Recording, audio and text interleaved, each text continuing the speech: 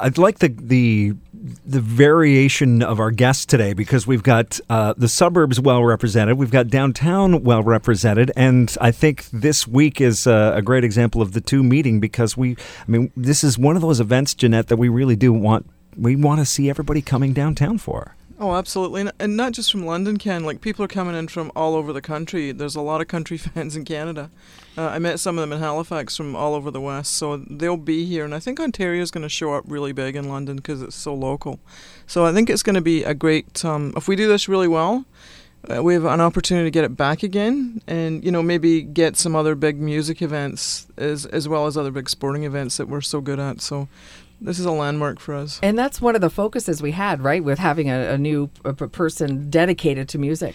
Oh, absolutely. And that person, as well as the folks at Tourism London, have been doing a terrific job at promoting, encouraging. And it's more than just the awards. It's a week. It's workshops, it's concerts. There's a lot of opportunity for Londoners and London area people to engage. So this isn't just for the visitor. This is for our city. Right. Absolutely. Okay. We'll get to the answer of the breakfast question. We will continue the roundtable with Jeanette MacDonald and Paul Hubert in just a moment. First, we'll check your traffic and weather together here on the all-new morning show, News Talk 1290.